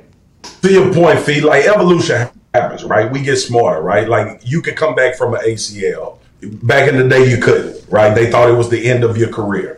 In football, right? The technology and helmets help with concussions because of information and things that we found out that were detrimental. Toradol shots, not good for the kidneys. Hey, they were awesome, though. They were awesome.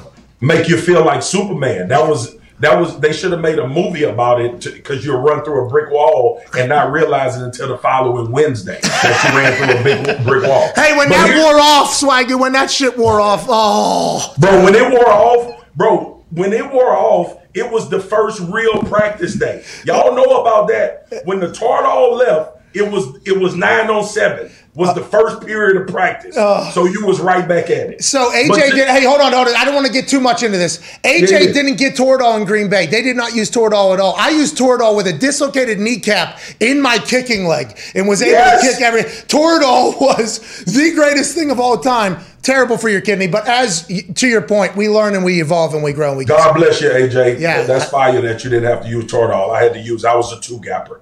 Listen, man. I think to your point, Fee, like, I look at these young athletes, bro, and I try so hard not to be the old guy on the stoop. But sometimes, man, your emotions don't matter in this game. Sometimes how you feel don't matter. Like, that's the school that I came from, right? But now you see the evolution. And man, look, Nick Saban coached me. Nick Saban recruited me. Nick Saban ain't danced one time in my living room. He dancing in recruits' living rooms now because that's the evolution, right? These dudes, it's a different breed. So for the sake of me not going like all the way stupid on the younger generation because they're not doing it our way, I still think it needs to be some foundational things about football and life in general that don't need to leave. Like, you need to be on time. And if you're not on time, you need to be fine. It don't need to be because you felt like today was a rough morning, so I didn't come to work on time. I don't agree with that. They fined my ass when I had a rough morning and I was late. That's just what happens, right? That's the commitment. Like Bill Parcells cursing you out in practice and being like in your face. I'm fine with that. I ain't never been with a coach putting his hands on players. Yeah. Because you can't really beat me. You just flexing authority, but you can't beat me for real, right? So I never been of that school of thought in the physical part of it. But man, bro, some of these dudes transfer because the coach cursed them out one time. Or some of these dudes, they need to go talk to all of their teammates about what's going on because coach being hard on them. I think sometimes, man, we just like I said, don't want to be the old school dude on the stoop. It's real. But for a lot of the foundational things that's going to make you a professional and then carry over into life, I don't think coaches need to waver on that, bro. I agree, because I think those are lessons that you literally have to gain through experience. Like yes. In getting through it and getting over it and even acknowledging like, hey, this person's wrong in my eyes, but they are in a position to do this. I will learn going ahead because I don't want to do this again, or I'll remember this forever. It's just like, absolutely, and that's huge in life. Like you're going to talk to idiots in life that are going to be in a position of power somehow, and you're going to have to be able to withstand the stupidity flowing 100%. Out of their mouth. Like this is just something to learn. It is crazy. I don't have a kid or I don't coach or anything like that.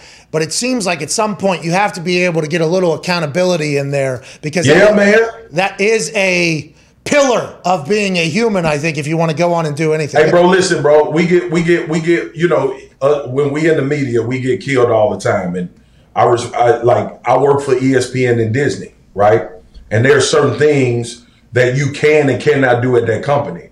You know, if I don't like the company policy and I want to do something they don't want me to do, I need to take my ass somewhere else that allows me to do it. Instead of complaining about ESPN or Disney not wanting me to do that. I'm from that train of thought, right? Like, okay, you mad. You want to talk about this, but they don't want to allow you to talk about this. I probably need to go find somewhere that'll let me talk about it and tell Disney I appreciate you. If you want to drop your things that much and do what you do. I love my job. I pretty much talk about everything I want to talk about anyway. And I'm going to probably say something one day where I'm going to have to be reprimanded unbeknownst to myself. But the bottom line is, man, it really boils down to my decision is to work for Disney and ESPN. It's their sandbox. You're in their sandbox. It's their thing. Now, if I'm Pat McAfee and I got a show, I can do what the hell I want to do. Okay? That's freedom.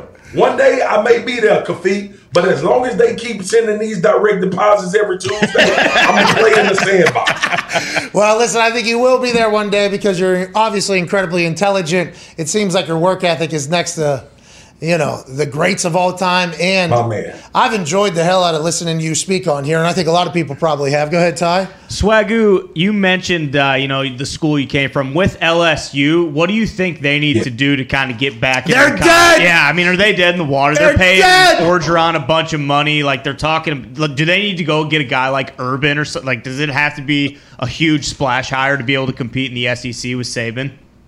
Man, hell no on Urban. That's number one. If y'all ain't never heard me talk about Urban, I don't like Urban. I don't want him coaching at LSU.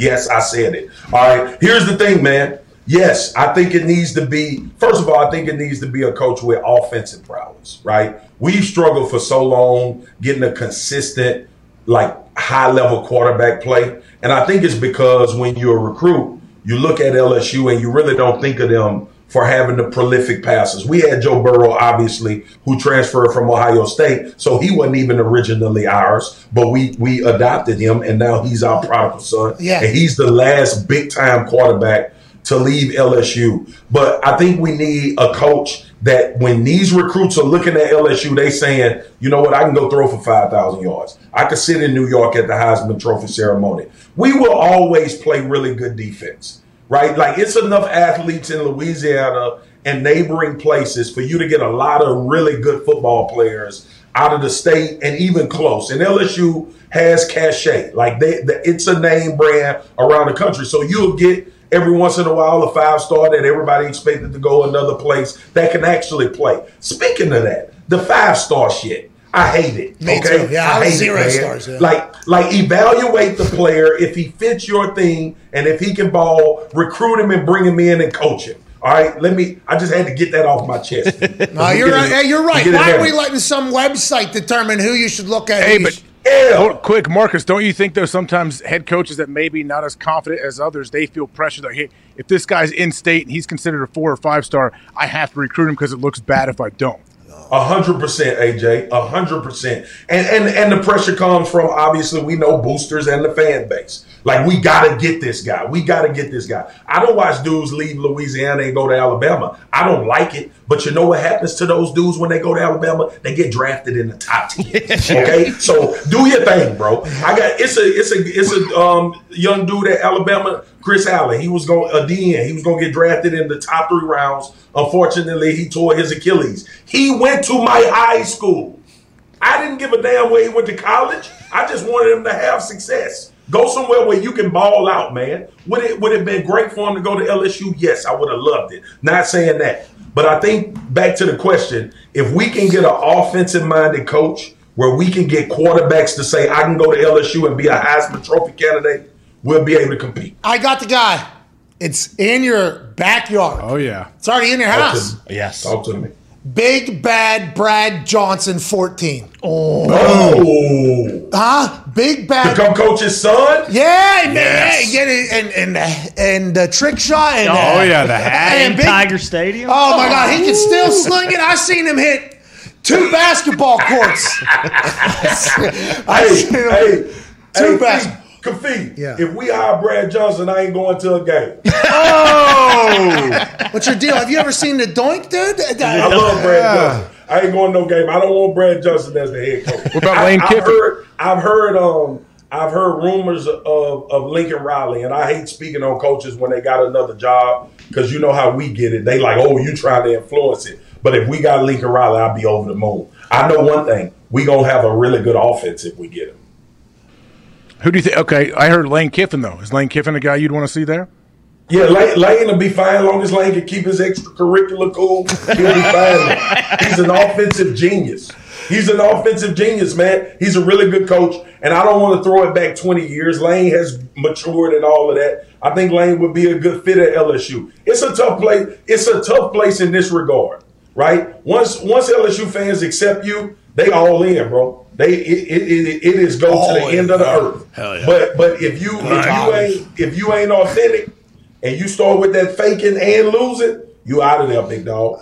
You out of there like yesterday's news. I can't wait to see how it all plans out because they stink right now. And that can't happen. LSU, hey man, easy. Big fella. LSU stinks. They're terrible. Hey, man, LSU just you guys are supposed to be good. Like West Virginia, for instance. West Virginia. We do stink this year. We stink this year. So do we. I mean, we stink this year. It happens. So does West Virginia. I mean, it seems like it's going to continue potentially. Go ahead, Connor. Yeah, Swagoo, you mentioned the dynamics on the TV aspect of things. How is it with Kendrick Perkins on the Swagoo and Perk podcast, and what's that mindset like on the podcast versus the TV? The podcast is freedom, man, because first of all, it's long form, so you can really get into detail. And then Big Perk, who I have a ton of respect for. I've been knowing Big Perk since like 2000 or 1999. I played basketball. I know y'all can't tell now because I'm like 340, but I played basketball, and I was a pretty good basketball player. And Perk obviously was a great basketball player coming up through high school. But we played for this organization called the Houston Hoops. And it was a big-time Nike organization. We traveled. We did all the whole travel thing. But Perk was on the younger team. But Perk at like 13 was like 6'9". But we was like, he going to the pros because he was coordinated. He could play. We like, all right, that's what an NBA player looked like. I probably need to go play football. But Perk was always inquisitive, man. He always was looking for wisdom. He stayed around us older guys, trying to kind of figure out the game before he actually got into the spot where he had to make decisions. And then he got an old soul. I got an old soul too, bro. Like we grew up around a lot of older folks. We grew up with a lot of wisdom. We grew up like kind of slow motion. Kaffi can't relate to that. You too damn hype for me. No, I'm old school. I'm old soul. I'm an old soul. But the podcast, man, the podcast for us is really just like two brothers getting together for an hour and talking about stuff that's going on in the world, man. Fee, the funniest thing ever happened to me on television. I don't know if your crew know this. All right. Me and Kaffi was on Get Up together on ESPN, and we was talking about Michael Jordan. And I said, in the black community, Michael Jordan was an icon. Oh, yeah. And his shoes was ever. And Fee, right after that, this is why I love this dude till this day. Right after that, Kafi said, well, in the white community, Michael Jordan was a brand thing. I agreed. I said, well, the white community, the same way. Also, just wanted to quickly, just so we all were on the same, because we were at the same table. I believe Isaiah was there too, right? Yeah. I believe it was Isaiah. It was. Yeah. That was Isaiah was there. Now, it was funny as hell, man, but that's when I knew I was like, this is my kind of guy right here, man. Well, literally, I felt like I was representing the white conglomerate. You there. were. As the only white at the table. I'm like, hey, just want to let everybody know here that is across all. Hey, you better, you better had spoke up, man. I know. Like, what if I say nothing? Oh, I say nothing there, by the way. Oh my God. Go ahead, Tom. So I give this weekend, Cowboys Chiefs. It feels like it's a measuring stick for both of these teams. Chiefs maybe have got their swagger back. Cowboys, they seem like they're real. What do you think about this weekend's game?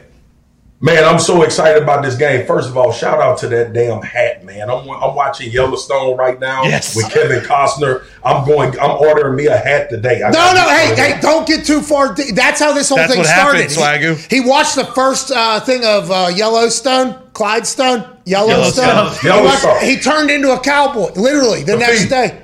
Kafi, I apologize in advance. I'm already gone, bro. What if you show up on NFL? First of all, my love for Kevin Costner is like through the sky, okay? It's been that way since The Bodyguard. Nice. All right, so to see him on anything is fire, and the show is fire too. It's a lot of gruesome stuff going on. But to the Cowboys and the Chiefs, yes, it is a litmus test. It is a litmus test for both of these teams. I think the Chiefs in this particular season, I'm not talking overarching. Me and Stephen A. had this argument on First Take the other day. I'm not talking overarching. The Chiefs need this game more because they still have to answer some questions based on how this season has started for them and how they've been playing. We kind of have a really good idea of who the Dallas Cowboys are. They are a balanced team. Defensively, they're better. They're better than they were last year. They're not world beaters on defense by any stretch of the imagination. They making opportunistic plays, and they playing really good complementary football. Mahomes, them last week against the Las Vegas Raiders, got back to being the Chiefs' offense. But it's because, okay, I don't know what the hell Gus Bradley was doing, defense coordinator for the Raiders, but he was the one guy in the NFL that said, you know what? I'm going to go at Tyreek Hill man-to-man. I'm going to see if my guy can stay with Tyreek Hill. And then, too, I'm going to leave the middle of the field open, and we're going to see if Travis Kelce can still catch or not. And he found out to the tune of 40-something odd points that everybody could still play. Yeah. The Cowboys do that, I ain't coming on this show no more because it's a bad omen. Well, I appreciate that sentiment that you will take a stand if the Cowboys do what Gus Bradley did. And let's assume that the blueprint is out there to beat the Chiefs. It was there for a while. But to your point, the second half of the Washington football team, I think they played pretty well. And everybody's like, oh, they're back. It wasn't until Jackson Mahomes didn't go to a game that really I think we all agreed that they were back. Hey, we got to get out of here. We got to get to a break, Swagoo. We appreciate you joining us, man. Hey, you see what the shirts say, bro. One love all the time, man. This was fun as hell. AJ, say more next time, bro. No, man, got to let you go. You're gold. Hey, Swagger, that isn't what he does. He just drops in with something toxic, and then he sits back, hits a cigar. I mean, look what I'm dealing with, man. You know I can't talk too much. When people ask me about AJ, I call him model face. He got that chiseled model face. Yeah. He gonna end up on some Men Health magazine or some shit. He's gonna be embarrassed. Can't wait. Yeah, you're talking about home plate face there. Look at that thing. You know what I mean? I mean, it is chiseled. He's the man, as are you, ladies and gentlemen. Marcus Spears. Thank you. I'm sorry for interrupting this incredible conversation, but we have big news in shoes. Rothy's is now selling men's sneakers and driving loafers. You've probably heard your wife, sister, mother, daughter, girlfriend, or friends talk about their love of Rothy's women's shoes. Well, now they've brought their sustainable materials, washable design, and innovative craftsmanship to men's shoes.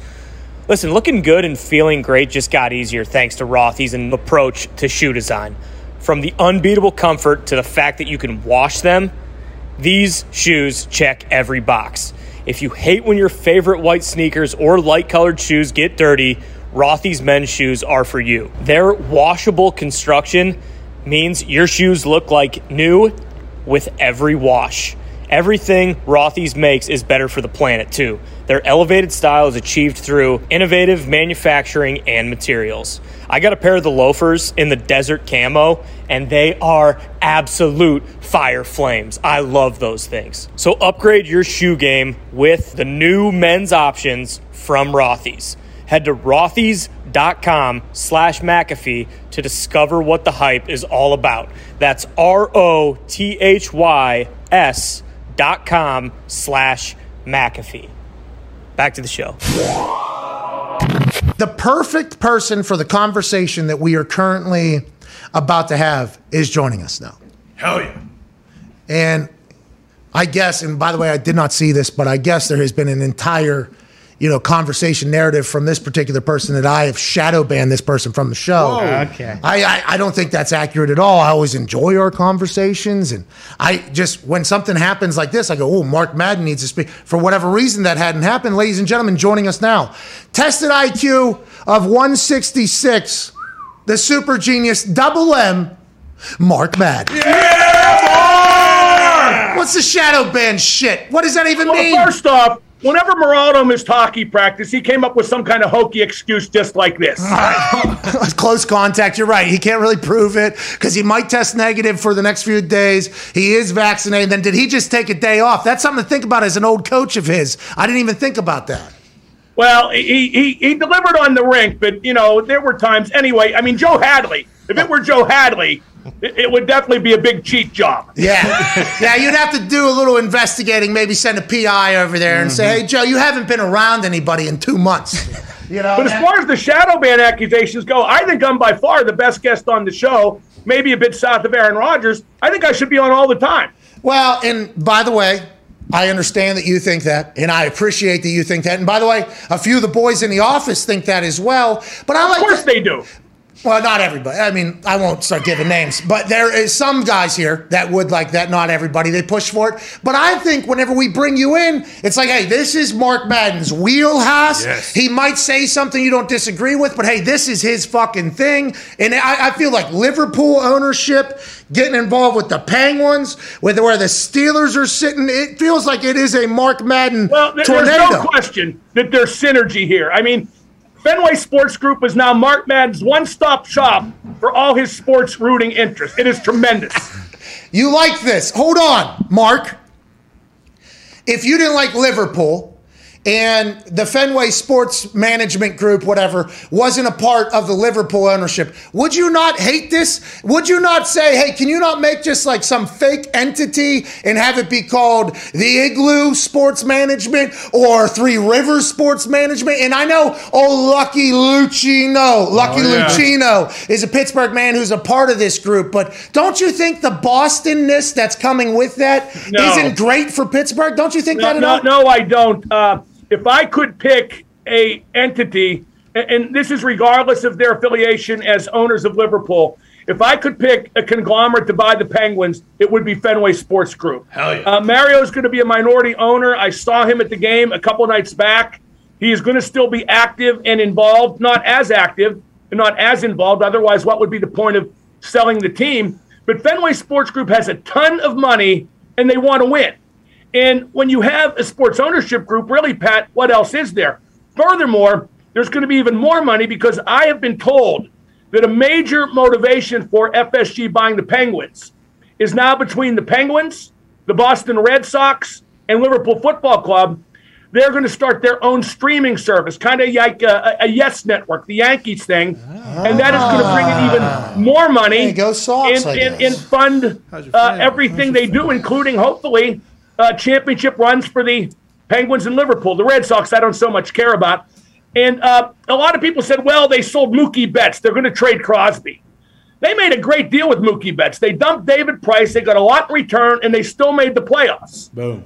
So it's an ideal situation for the Penguins. It is absolutely a best case scenario. Okay, and I can see how maybe your personal feelings on two out of the three. This is totally objective. Yeah, objective, of course. But I don't think it'll be like Yes Network, right? Because those rights are too big. Do you think it'll be more like documentaries, behind the scenes stuff of these three massive teams, or do you think it'll just be like daily coverage of these three teams? That's a good question, Pat. I don't know. This just kind of came to light yesterday.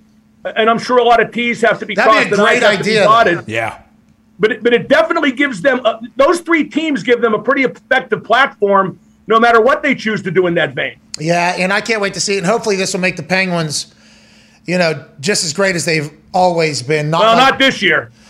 Do we stink? Well, we're going to win the Stanley Cup, right? We're going to win the Cup this year for sure. Sid just came back. Hey, Sid's back. Yeah, we're going to win the Stanley Cup. But here's the problem, Pat, and I do think Sid's going to rally the team. Yeah, he is. But since 2006, the year after the lockout, if you're in a playoff berth at Thanksgiving, you make it 75% of the time. The loser point makes it so tough to climb and to jump over teams. And making it even tougher, that Metro division is loaded. That is by far the best division in hockey. So, I always live in hope because the Penguins are my team, but it's going to be hard. And they got to start getting points. Like losing to Buffalo at home a couple nights back, that's unacceptable. And now they play Montreal tonight at Montreal. By the way, best hot dogs in the world. Bell Center hot dogs. Montreal's home rink. Best hot dogs. Sidney Crosby never eats hot dogs. When he's at Montreal, he eats a ton of Bell Center hot dogs. Is that because you got to beat Montreal? They stink. Do they come in baguettes? Is that why? Does it come in baguettes? No, but the bun is perfectly toasted.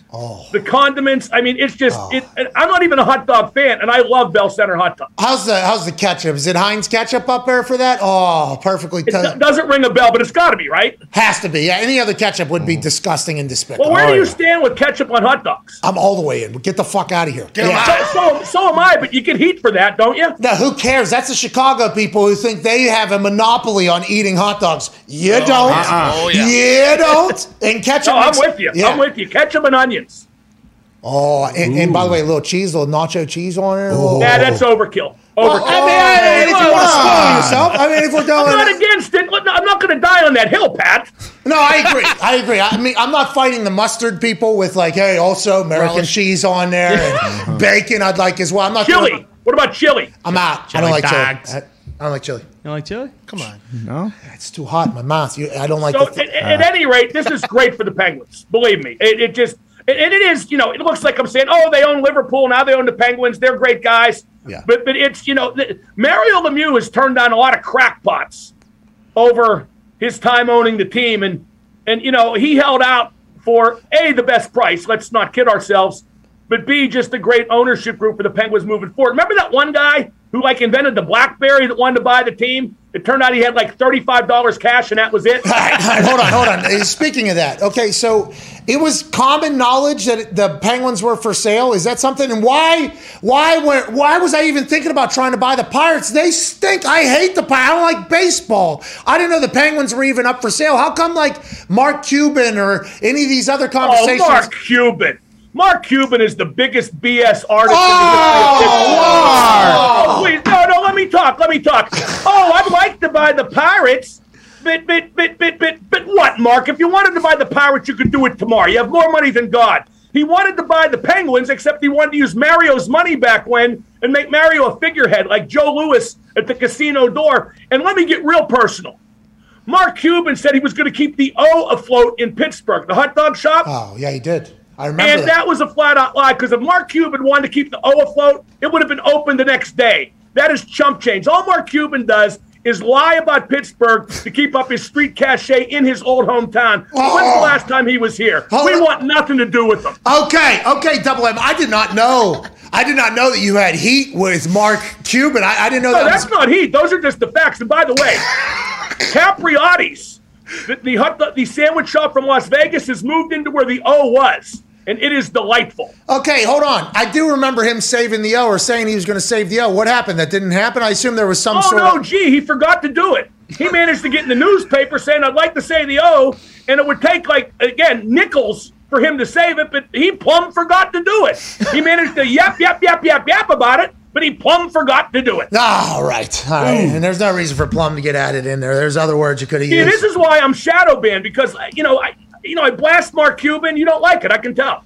No, I mean, Mark Cuban's probably going to have an answer if I had to guess. I honestly believe that our show is one of the only shows where, hey, you could say, like, there's a reason you feel the way you feel. Go ahead and get it. Now, on the flip side, the internet does its thing, too. I mean, we are an open door policy for the internet. I assume Mark Cuban's going to hear that. I did not know this is how you felt about Mark. I can't wait to hear the I don't feel that way about Mark. It's nothing personal. You just got pretty personal there. What's that? You just got pretty personal there. I mean, that was a good not really. I mean, just because I think every single word that comes out of his mouth regarding Pittsburgh is horse manure doesn't necessarily make it personal. Okay, all right. Let's move on to the next subject that I assume will go fantastically.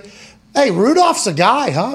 Mason Rudolph is a guy. I mean, Mark, here we go. The Pittsburgh Steelers. All right, good gabagool out there. They tie the Lions. That's fantastic. That's a tough game, especially with how everybody got hurt during that game, the weather, everything like that. Now, Sunday Night Football, a lot of people potentially in, maybe out, hurt roster. Rudolph's in, maybe not. Who knows? What are your thoughts on the Steelers?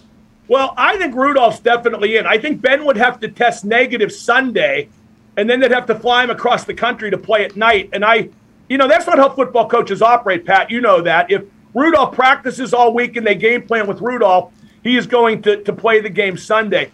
I didn't think he lost it. I always call that a loss because a tie against Detroit, let's be honest, that's a loss. Oh, in anything. I didn't think he tied the game, but I didn't think he gave them a real good chance to win it either.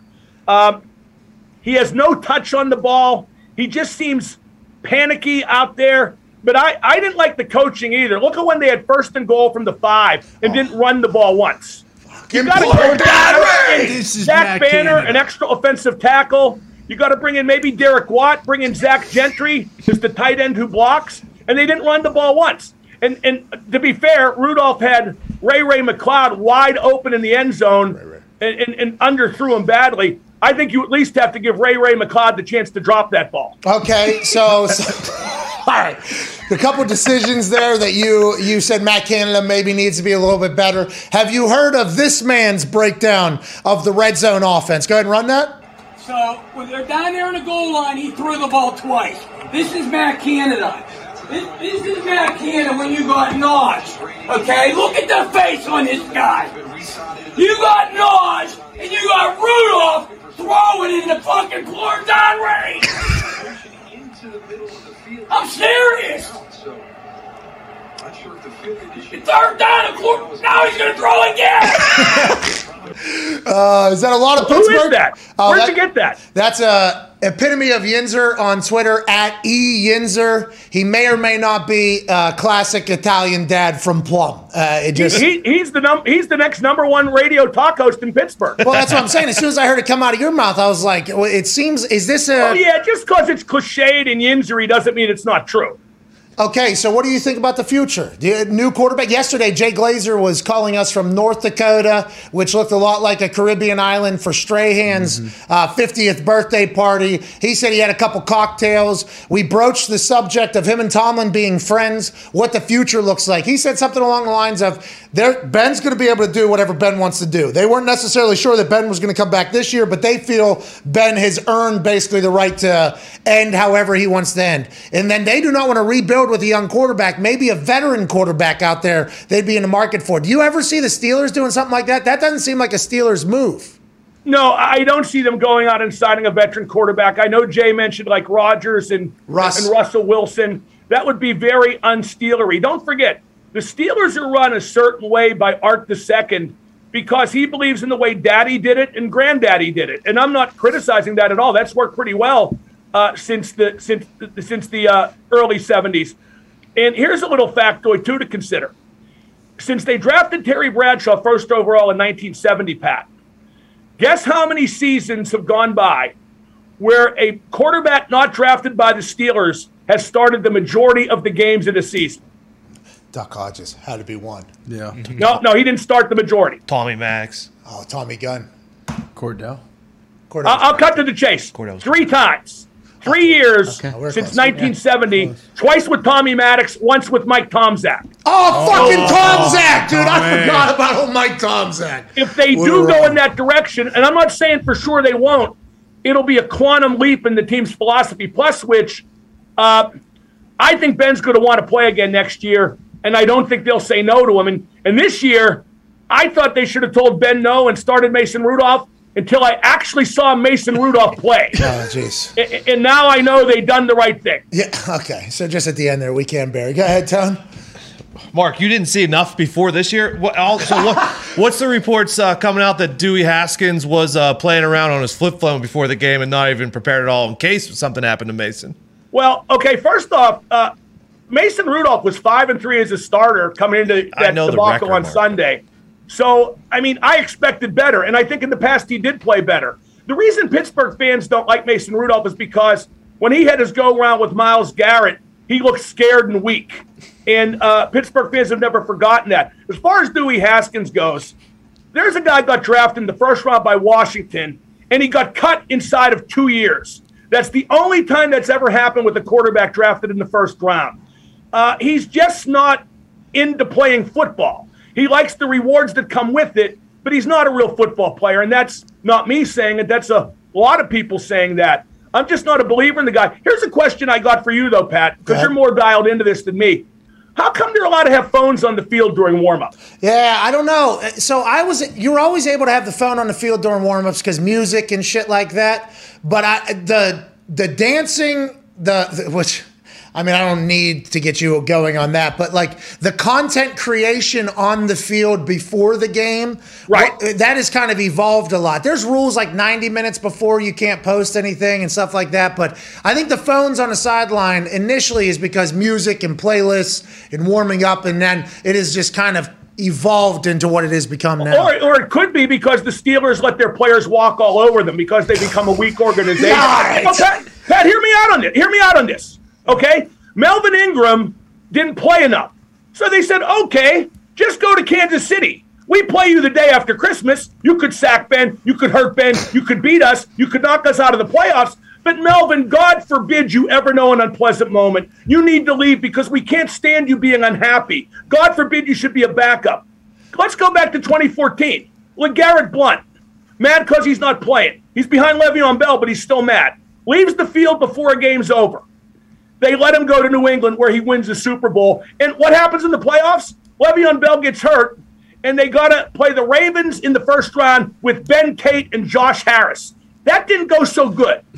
Yeah. So the Steelers just they're more concerned with their players being happy than they are winning football games. James Harrison in 2017. Pat, you played the NFL. The NFL's not the happy business. Yeah, I understand. I understand what you're saying, but I think what they are thinking about is the overall culture of the building. Now, I don't know what's going on in there, but if Melvin was being I don't want to say a cancer, but somebody that was affecting them behind the scenes, just like what happened with Odell Beckham Jr. I think Cleveland was going to do the exact same thing you're saying. Like, hey, we are not letting you go play somewhere else. This is your contract. You play this. But then it became such a large distraction in meetings, in the locker room, traveling, everything in the day-to-day, which is, by the way, a 90% of your time as opposed to just the game. So I understand why you say and feel the way you feel, but unless you're back there, you don't know how awkward that player is potentially making it, you know? And I think there's two different situations that could take place. Then you know what you do, Pat? You tell Melvin Ingram to go home. Go home and we'll see how not playing serves you in free agency. We'll see how many teams want you. Hey, you're not allowed to. At all. Hey, you're not allowed to now with the new CBA. Like, this is what the Browns got into. Yeah. The Browns were excusing Odell Beckham Jr., but then all the people on the internet who read through the CBA and have law degrees, they're like, they're actually not allowed to do that. They either have to suspend him, which they don't have cause, or send him. What I'm saying is, I agree with what you're saying. You signed a contract to do X. This is what you do. There might be some tough times. This goes all the way into the transfer portal conversation. This isn't just in Pittsburgh. This is an entire conversation that could happen. But there's no, I know that. Yeah, there's just a lot of shit, I think, that potentially doesn't get thought about whenever you think about just the outcome as opposed to the process and how awkward it could be in the team building process, you know? The team building. Then trade him to some team that can't hurt you.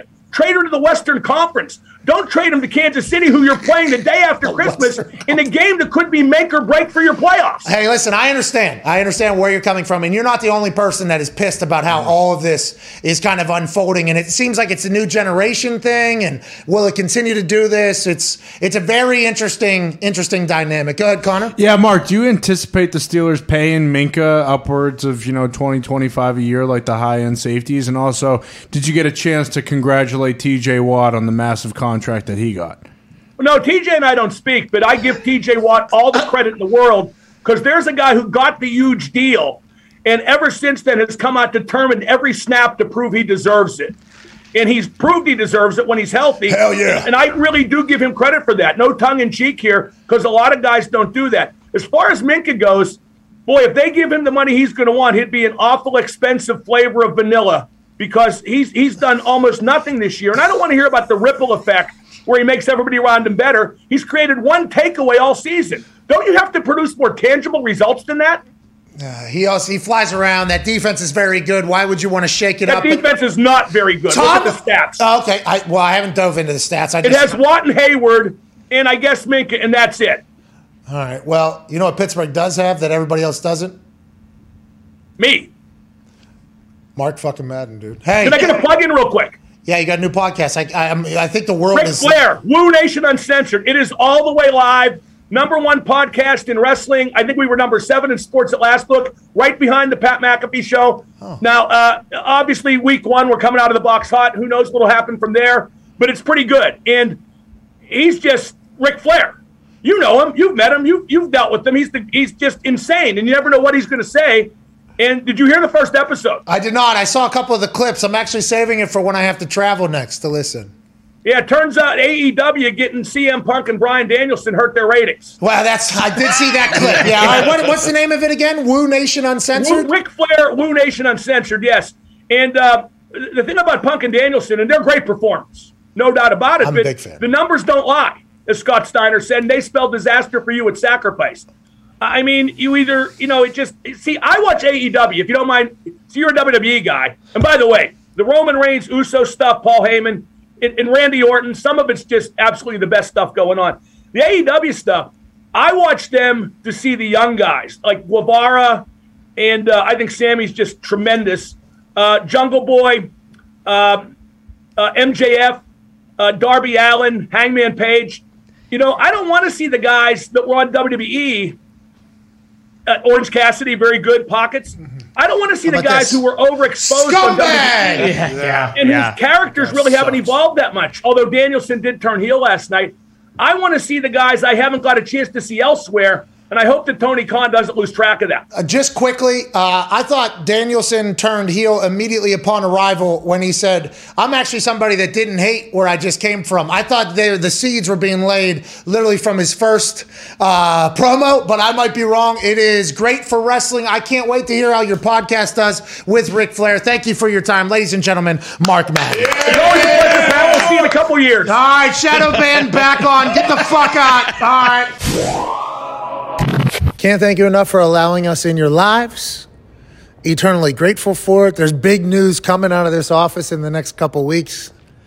And I can't wait to just continue to live the dumbest life with the greatest group of people around me and a fucking epic crew of humans that follow along with us. We can't thank you enough. Hashtag Antipod Squad. Go ahead and tweet out where the hell you are. You might win some merch. Ty picks those. And speaking of Ty, please play some independent music and propel these people into a beautiful Super Boost Thursday Night Football Thursday. I forgot it there for a second. We just created it. God damn, it's going to become something of legend. It's going to become something of folktale. It's going to start tonight. We're going to win. And we're back tomorrow for a Feel Good Friday. Cheers.